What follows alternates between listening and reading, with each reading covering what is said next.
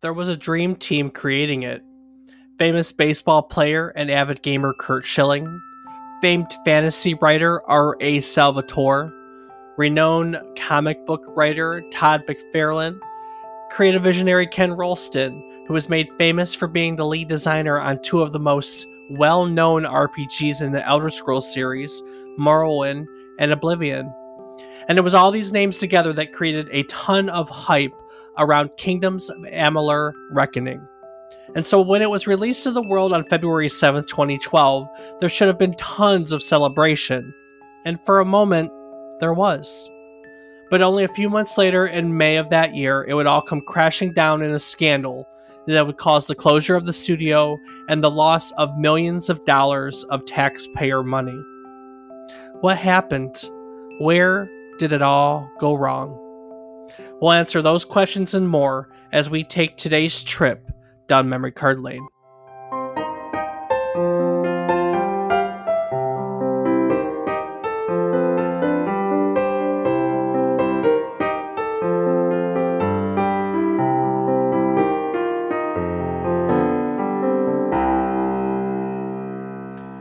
Good morning, good afternoon, and good evening. I hope these words find you well. Hello and welcome to the 76th episode of our video game nostalgia podcast, A Trip Down Memory Card Lane. Each week we pick one game relevant to the current week in gaming history, and we talk about it. While doing so, we hope to teach you something new about the game, what it took from the world as its inspiration, or what it gave back to the world as its legacy. Today, we're talking about Kingdoms of Amalur Reckoning, which is a game that's still kind of active in that it just got some new downloadable content about 2 months ago, which is just before its 10th anniversary, which we're celebrating today.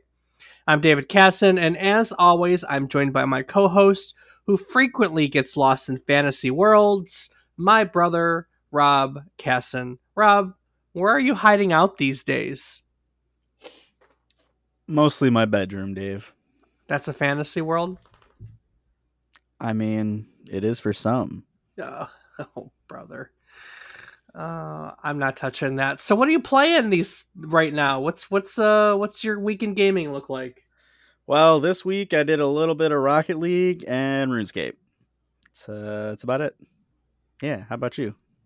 A little bit of Rocket League, did my Forza weeklies, and played a little bit of a game called Telling Lies and RuneScape. I don't think there's anything else in there. Rob, you ever heard of Kingdoms of Amalur Reckoning before?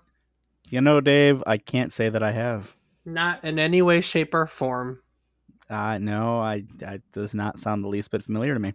Man, you're so missing it looks out. like it's a time to learn. Missing out. So, even as a baseball player, former Major League Baseball pitcher, Kurt Schilling was an avid gamer. Did you know Kurt Schilling was a gamer? That I did not, Dave. He is known for playing EverQuest, which actually we have an episode scheduled on EverQuest later this year. He plays EverQuest 2. He's written reviews on both on expansions for both EverQuest for PC Gamer Magazine. He has also been known to play World of Warcraft extensively, and in fact was a regular guest on the World of Warcraft podcast, which is named The Instance. So as his baseball career began to wind down, Kurt was looking at what he would do with his retirement. So in December of 2005, he approached his wife's uncle, who was a retired business executive, with the idea of starting a video game company. He was particularly interested in building just the kind of game that he had been championing was a champion of for years, which was, an MMORPG like EverQuest and World of Warcraft. It was an idea that he sat on for a short while until sometime in 2006 when he was gaming online along with a number of friends, 6 to be exact, and he asked these 6 gaming friends while chatting online, "I'm seriously contemplating starting a gaming company. Who else is in?" Pretty simple, right? Yeah, I mean, if only it were always so simple. I guess it really could be, though. It clearly was, and still can Well, be. well, let's be fair. So Kurt Schilling was a Hall of Fame baseball pitcher. He had the money for starters, to be able to at least get his show started, and probably the network that a lot of people don't have. In fact, I can tell you for sure that he had the network that a lot of us don't have, because he wasn't just done when he recruited those 6 gaming friends. The impressive part of what Kurt Schilling was able to do was who else he was able to recruit. And who is that, Dave? So joining these 6 friends were his wife's uncle, famed fantasy author R.A. Salvatore, and comic book artist Todd McFarlane. Any of those names ring a bell? Todd McFarlane sure does. Might be Fairlane. I might butcher his name, but that's okay. Yeah, it might be McFarlane, but So together, definitely, pretty good guy there. he's a pretty good guy. He's a pretty amazing man, you might say. He is an amazing man. Ha. Yes, good one. Ha. So together, they all formed Green Monster Games in September of 2006. The next year, during spring training of 2007, Kurt Schilling announced that the company would be changing its name to 38 Studios, which was named after Schilling's jersey number, as a better reflection of as he put it, a better reflection of what the company was working to achieve.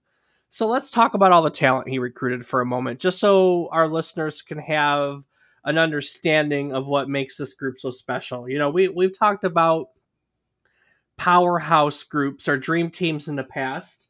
I think we talked about it particularly with Chrono Trigger. Yep, that was the one. Yep, which was a dream team. But in all honesty, this was a dream team of a different kind. So R.A. Salvatore is an American author who has sold more than 15 million copies of his books in the United States alone. 22 of his titles have been on the New York Times bestsellers list. He is an incredibly well-known fantasy writer, best known for the Demon Wars saga and the Legend of Drizzt, for whom he created a popular D&D Forgotten Realms character, Drizzt Do'Urden. He also is kind of known because he wrote a very controversial book in the Star Wars expanded universe, which is called Vector Prime. And it's not canon anymore, so it really doesn't count. But it was, at the time, the first novel to kill off one of the characters from the original trilogy. It was canon at one point? So expanded universe was canon. And then when Disney bought Star Wars and decided to revamp everything, they basically nixed the whole expanded universe. Okay. I actually didn't know about that. So no, most of the expanded universe is no longer canon. And it actually makes sense. So the character that he killed off was Chewbacca. And of course, Chewbacca is in the modern trilogy, so the two wouldn't jive with one another. Yeah, that does make sense. Yeah. They kind of couldn't. Yeah, there's a lot of other weird stuff in the expanded universe that doesn't fly anymore, so... But the point is that Salvatore is really fantasy writing royalty, and he was hired into 38 Studios as its creative director. As its creative director, he would write the dialogue for Kingdoms of Amalur Reckoning and create its backstory, which involved a history that would span over 10,000 years of this kingdom. Perhaps better known of the talent, though, is one of its art directors, Todd McFarlane. McFarlane is a Canadian comic book artist and writer who is best known for his work as an artist on The Amazing Spider-Man. He would later go on to create his own comic book publishing company, Imagine Comics, which publishes, among other things, his most famous self-created character, Spawn. McFarlane provided art direction for the Kingdoms of Amalur game and one other title in the universe that was never finished that we'll talk about. So along the way, this team picked up a few other notable members, but not one perhaps as important as Ken Rolston. Ken Rolston was a video game designer who was best known for his work as lead designer on The Elder Scrolls 3 Morrowind and The Elder Scrolls 4 Oblivion. Pretty good games. Very good games. Very, very good games. After working on the Elder Scrolls series, Ken would later become lead designer for a company called Big Huge Games. And as part of Big Huge Games, he would work on two projects that were ultimately canceled and was eventually brought on as lead creative visionary for 38 Studios when the studio acquired Big Huge Games in 2009. And then last, we also have Grant Kirkhope, who we've actually talked about before. So Kirkhope is the voice of Donkey Kong, but is more well known for his musical prowess. As a video game composer, he worked on GoldenEye, Banjo Kazooie, Donkey Kong 64, Perfect Dark, Super Smash Bros., World of Warcraft, and more. But admittedly, Ken Rolston is probably the most important hire among the bunch. So if you'll recall, Kurt Schilling had wanted to create the next greatest MMORPG. And that's what 38 Studios had been working on up until this point. It was called Project Copernicus. But when the studio acquired Big Huge Games in 2009, Ken Rolston and his team, as part of Big Huge Games, had already been working on an RPG. The studio then decided to repurpose their work, and it was retooled to be set in the same universe as the MMORPG in order to introduce the Amalur MMO.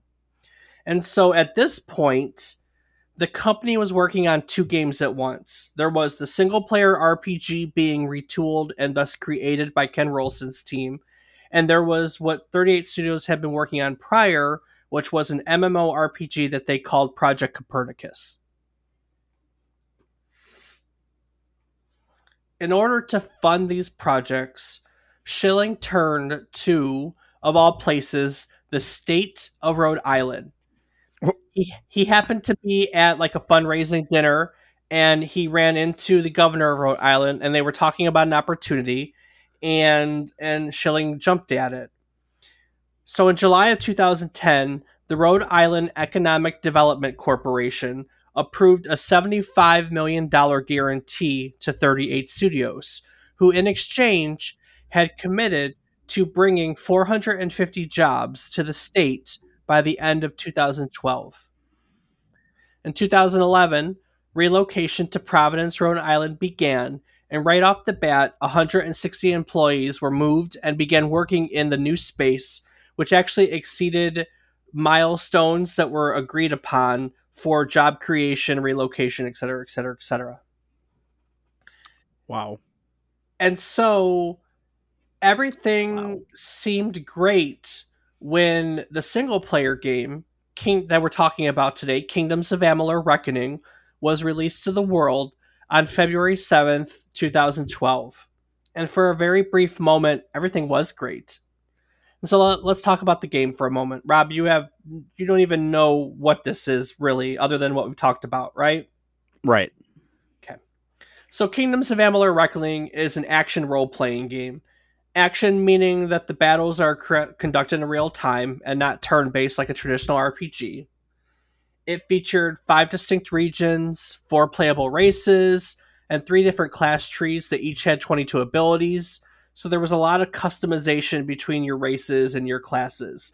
Now, these class trees were basically distilled down to whether or not you wanted to be a fighter, a rogue, or a mage. And Schilling himself perhaps said it best when he was quoted as saying that the style of the game was a marriage between God of War and the Elder Scrolls IV Oblivion. And on top of that, all your other traditional RPG elements are there. It's, you have shops that you purchase equipment from, you have crafting with materials, you have your magic and your it was your really atypical fantasy RPG that you would level up and invest your points and your skills and build, and buy and craft your own equipment and so on and so forth. And on top of that, it was a really, really interesting story.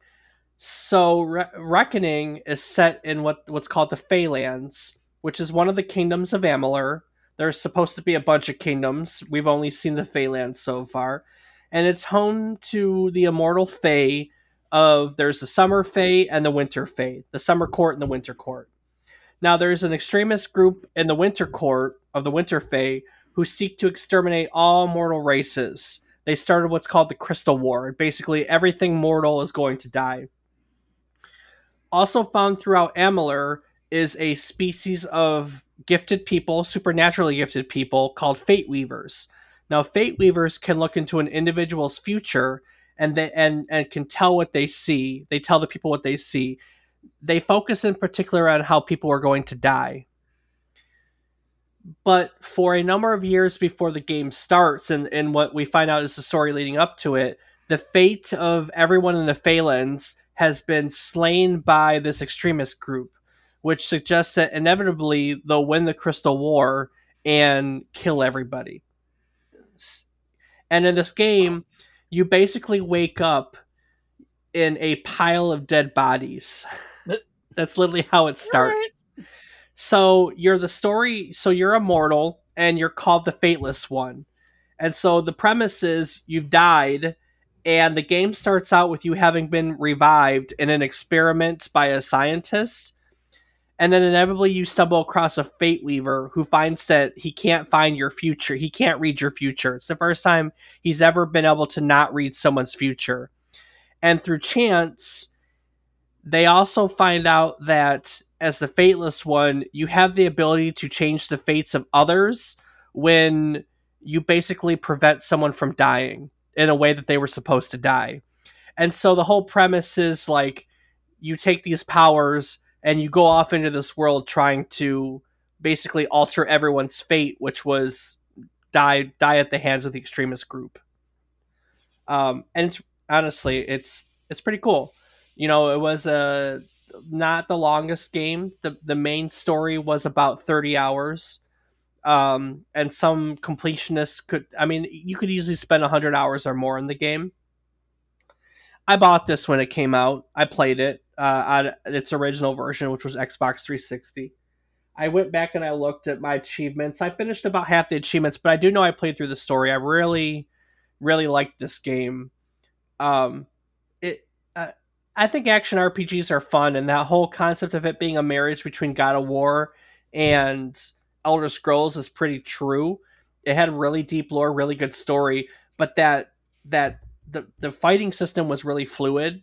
I mean, God of War is a good way to put it, but Devil May Cry would also be a really good way to put it. It played like those games do, you know. Sounds very interesting. It was honestly it was so this game is good, but for reasons that we're going to talk about shortly, it really fell flat on its face. And it's really sad because it's a very underrated game. And even though it's still around, which again, we'll get to that.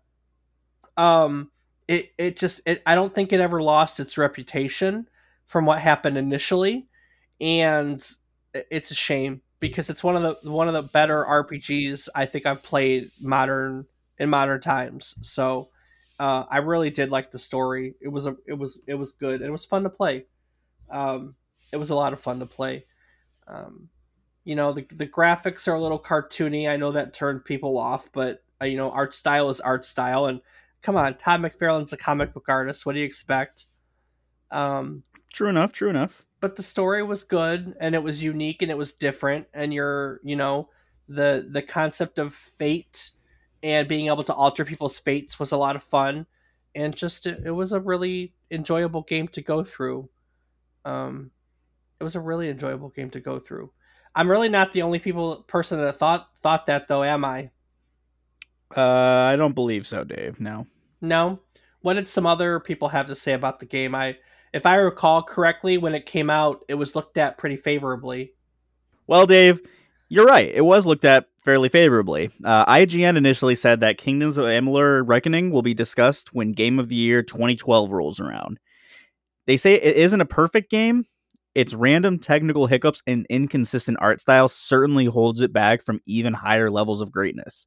But no matter what you're looking for, whether it be amazing gameplay, immersive storytelling, or perhaps a riveting new world to explore as you fully customize and recustomize your character at will, Reckoning has it all.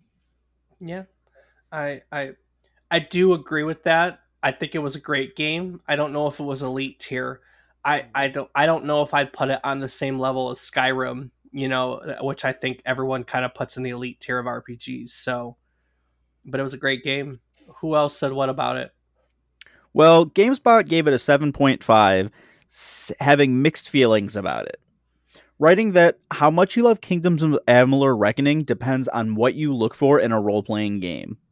Let's say you long for a pervasive sense of time and place, for a great story featuring memorable characters, or for varied quests given weight by superb context.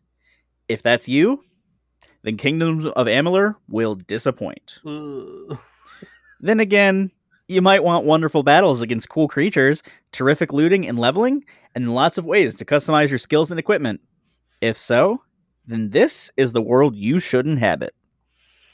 The context is hardly inspired, but you'll be having so much fun that you may not care. All right, fair enough. Someone else who wasn't as in love with the world. Indeed. Everyone's got their thing, though. True statement. So next we have Game Trailers, who was kind of in the same boat, writing that though it leans a little too heavily on well-trod genre conventions, there's no denying that Reckoning has a whole lot to offer in terms of sheer breadth.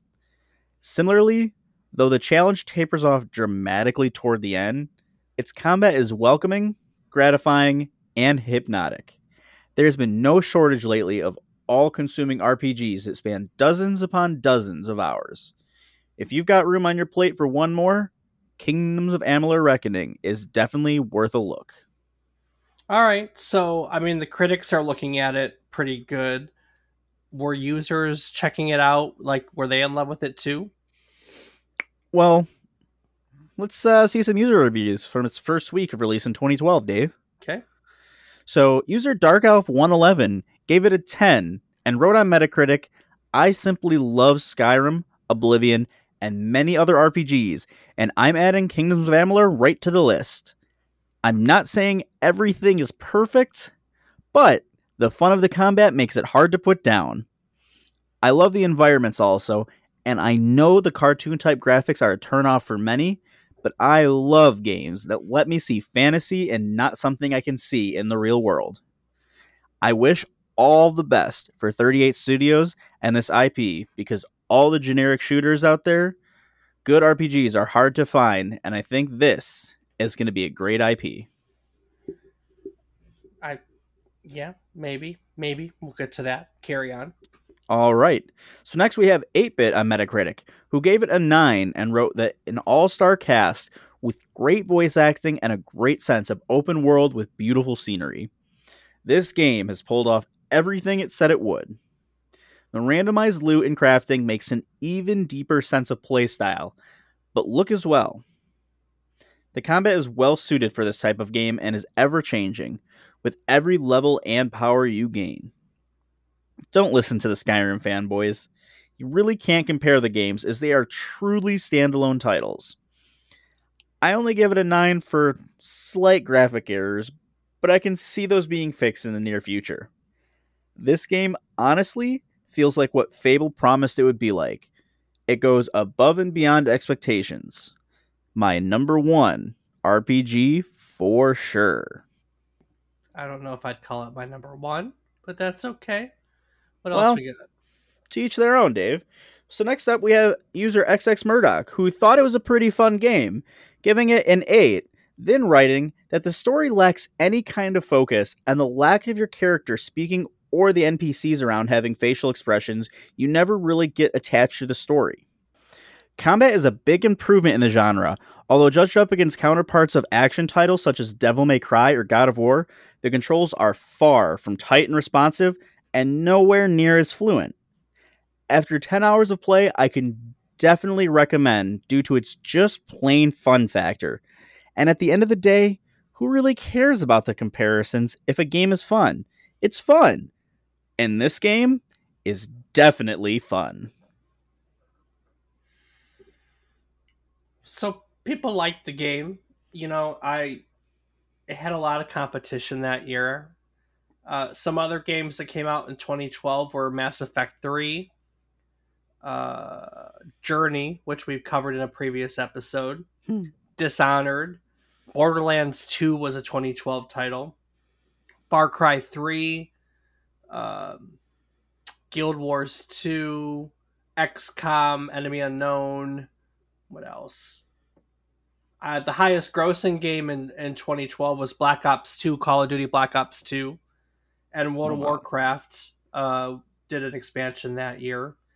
So there was Pokemon Black and White 2, that was 2012 too. So there was a lot of competition that year. It was easy to get swallowed up, but people liked it.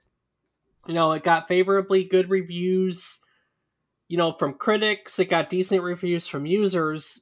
For all purposes, it should have been a popular game. I can remember the hype leading up to it because for people that were paying attention, this combination of all these people was a big deal. I mean, like I said, Salvatore is a fantasy running royalty, and you had the artist from the Amazing Spider-Man, the creator of Spawn, and the guy who basically was the lead designer from two of the best RPGs from their era, Morrowind and Oblivion. It was a big deal, and the hype was there. Like they had this whole big deal the day that the demo was going to be released. Like famous people were streaming. I remember, for instance, I say famous people. I remember Ice Cube is in a picture somewhere with Kurt Schilling promoting the game. Felicia Day did a live stream the day it came out with the demo. And all these people, they live streamed with McFarlane, they live streamed with Salvatore. Like everyone leading up to this was a big deal. And then the demo came out, and the demo was buggy as crap. But it really didn't dissuade people because it was a demo, So the hype was really building as this game came out, and then it came out and it was a decent game. So in all honesty, everyone was riding high for a few months after the Kingdoms of Amalur game was released. And at this time, work was continuing on their other project, the MMO version of this game, which was called Project Copernicus. But then on May 1st, and let me remind you that the game came out first week of February, so roughly 3 months later? Yeah, about so. So on May 1st, a check that was written to the state of Rhode Island bounced, and the company defaulted on a $1.125 million loan payment. Oh, that'll hurt you. That'll hurt you. 17 days later, on May 18th, $1.024 million was wired to the state from the company, and another $100,000 personal check was turned in to the state from an unnamed source. But about then, employees began to notice that they were not getting paid. Wow, I don't mean to laugh. That's unfortunate for them, but that's what a mess. Already. It was a mess. This whole Rhode Island economic development deal began to unravel, and there were casualties all over the place. I mean, like right off the bat on May 16th, before the other $1 million was even wired to the state, the executive director of the Rhode Island Economic Development Corporation resigned. That same week, the CEO and a senior vice president of 38 Studios both indicated that they had left the company. The CEO, in fact, had taken a leave of absence in March, and she basically put her hands up and said, "Look, I haven't been there since March. I don't know what the hell is going on." Oh my God. I remember when this went down because every single day there was another news story about what was going on up in Rhode Island, how the state was going to recoup their money, why the state was giving $75 million to a video game company, like what basically happened. And so, honestly, it came as no surprise to anyone when on May 24th, 2012, 38 Studios officially declared bankruptcy, ceased all operations, and it laid off all of its staff and Big Huge Game staff with a mass email. Wow. Kurt Schilling, for his part, publicly addressed the studio's failure a couple days later on a Boston radio station. He declared that he never took a salary and that he had invested his entire personal fortune of $50 million into the company with no hopes of getting it back. As he put it, he was completely tapped out. And it didn't stop there. Not before long, the Rhode Island State Police the Attorney General's office, the U.S. Attorney General's office, and the FBI all began investigating the company. The investigation from the state police didn't come up with enough to actually file any criminal charges against the studio. But on the topic of criminal charges, before we move away from it, a few years later, the SEC would investigate the whole situation for securities fraud, and they basically determined that the companies, because both were held accountable, defrauded bond investors out of money by entering in this agreement, because both had the knowledge that $75 million was not going to be enough to finish the Copernicus project. And so that was considered misleading investors. And so as a result, they were fined by the SEC. I think it was like $50,000 fine, which in the scheme of things, not huge, but still. But in the meantime, with everything that was uncovered, there of course was civil litigation, with the end result being that a lot of people, Kurt Schilling and all these investors, ended up collectively owing the state of Rhode Island about $61 million. Jeez. And so, as part of all this, the state of Rhode Island ended up with absolutely everything: 38 studios and its building, all of its assets, the IPs, the licenses. So, the Kingdoms of Amalur became owned by the state, and Big Huge Games became owned by the state of Rhode Island. Everything defaulted to the state of Rhode Island in order to pay for this mess. It was crazy. Honestly, it was flipping nuts. Yeah, that's a whole lot. Yeah. It later came out that the game sold 1.2 million copies in the first 90 days, which is not too shabby, to be honest. That's a decent haul. Yeah, that seems impressive, honestly. But the game had needed to sell over 3 million copies just to break even at that point. Oh, that's rather unfortunate. But it wasn't the end for the Kingdoms of Amalur. As you'll recall at the top of the episode, I had talked about it just having had new downloadable content released. Yeah. How? What?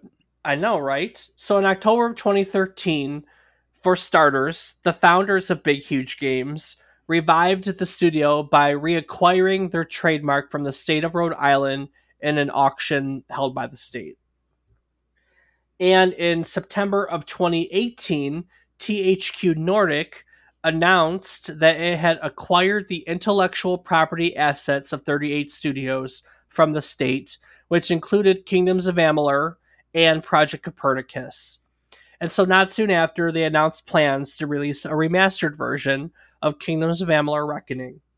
This version, which they called Kingdoms of Amalur The Re-Reckoning, was released for Windows, PlayStation 4, and Xbox One on September 8th, 2020, while a Switch version was released at the end of March 2021.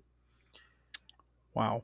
And they collected everything, and they kind of continued to do some work with it. And so a few months ago, in December of 2021, THQ Nordic released the third and last announced expansion for Kingdoms of Amalur, which is currently available for all remastered versions of the game. And as one last side note related to this whole mess, it was reported that in August of 2021, that former 38 Studios employees had started to receive portions of the salaries that they were due when the company went under. They were really only expected to make back about 20% of what they were owed, but 20% years later is better than nothing, you know? Yeah, that's good that they at least got something and they weren't just completely out of it, but still very unfortunate the way everything went down. Incredibly unfortunate. Incredibly unfortunate. And that's it. Quick and concise. You know, famous people involved. There were bad business decisions.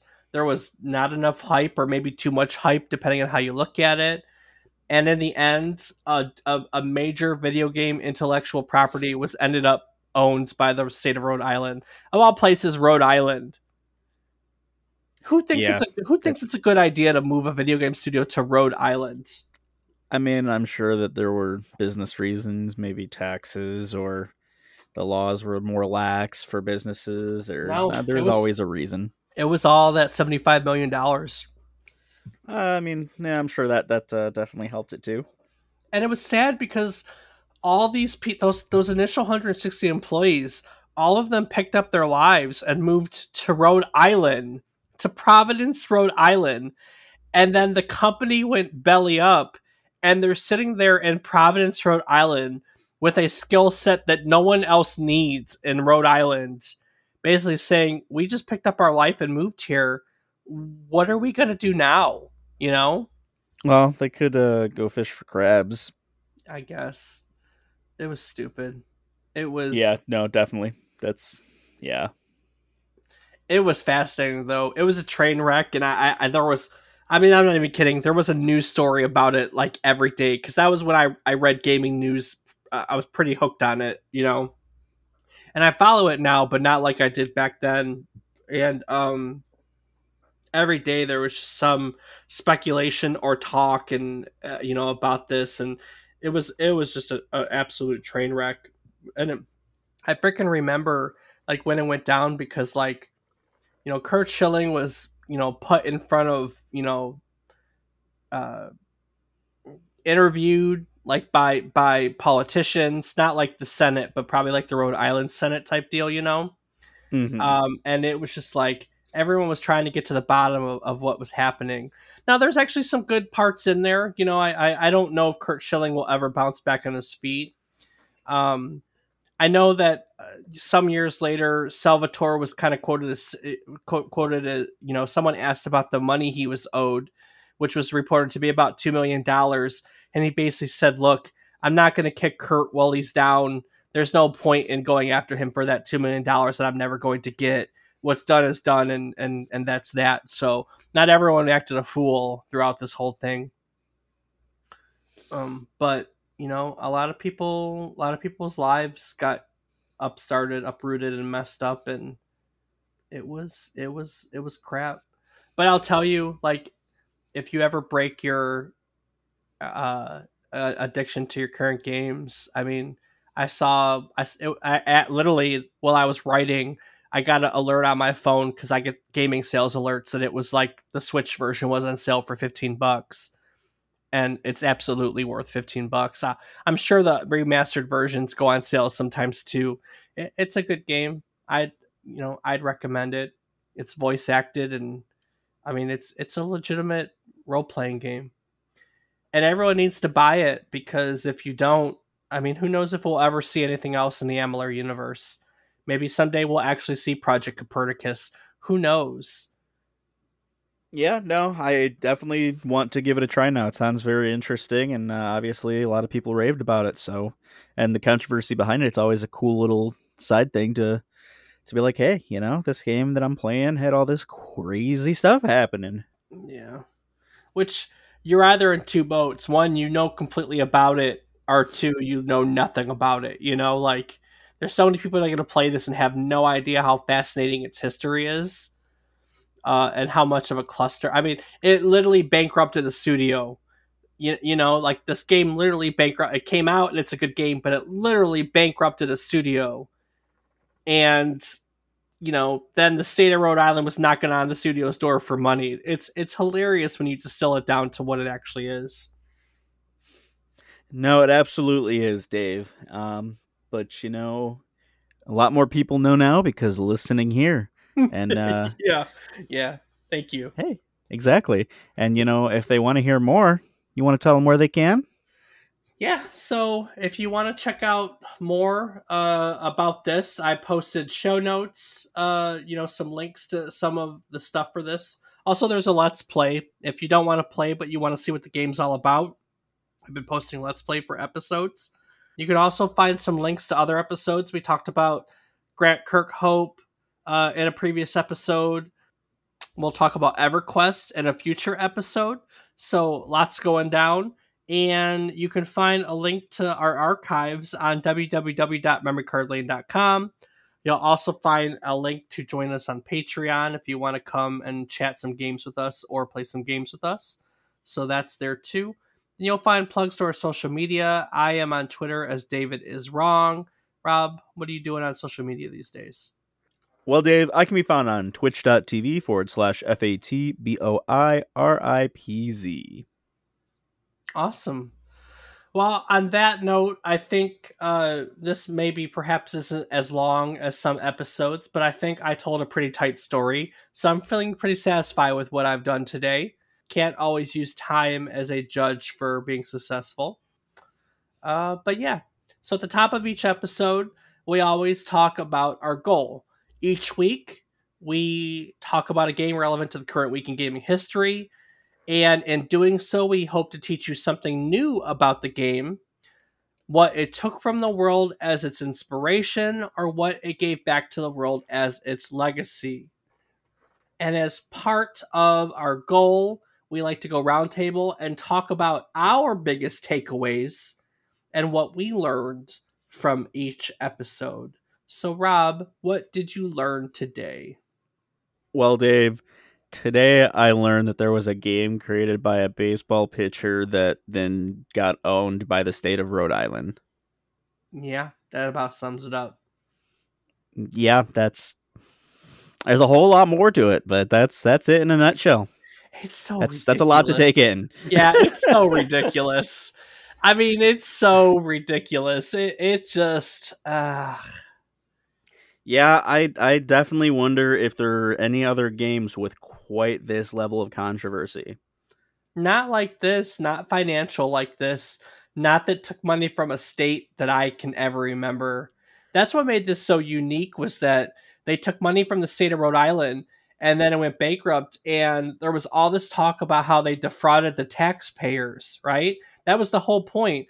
You just cost the taxpayers so much money. Why are taxpayers funding video game development? Like it was all about the taxpayers, and that's why everyone came out of the woodwork and investigated them. You know, the SEC and the FBI and the Attorney General.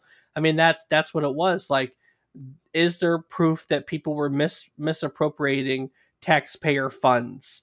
As far as I know, it's the only video game where something like this has happened and just absolutely went up in flames. Now, that being said, there were other companies that were given like tax incentives to move.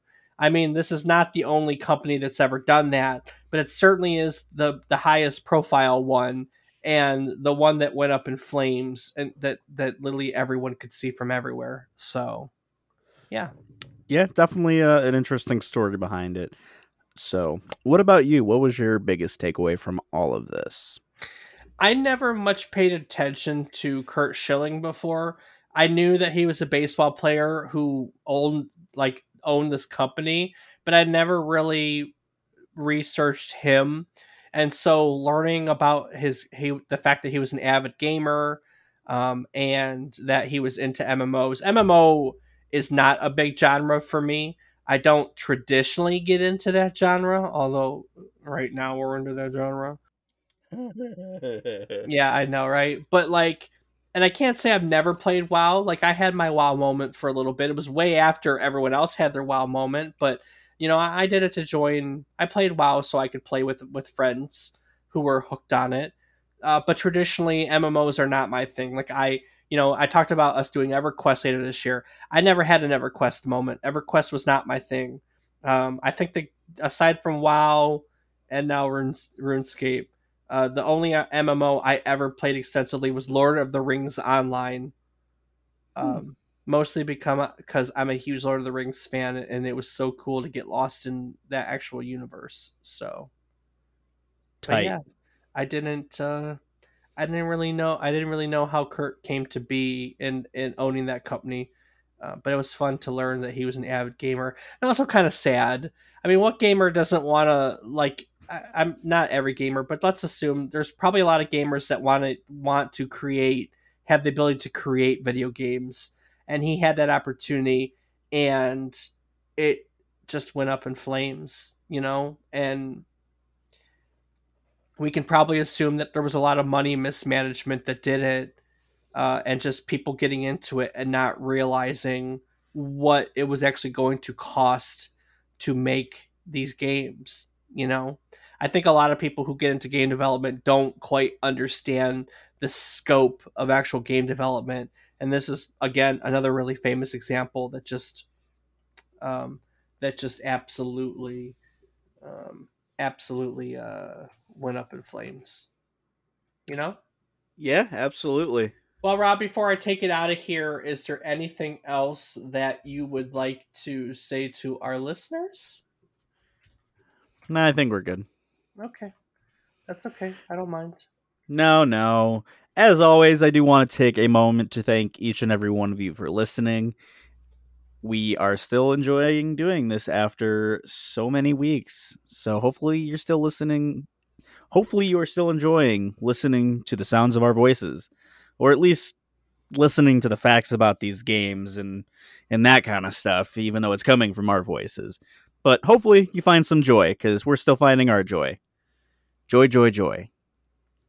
It is fun. I mean, we wouldn't be here doing it if we didn't enjoy it. Right, you are, Dave. Well, Rob, next week we're going to be completely switching genres. We're going to be looking at a genre we haven't spent much time in, which is the puzzle adventure genre.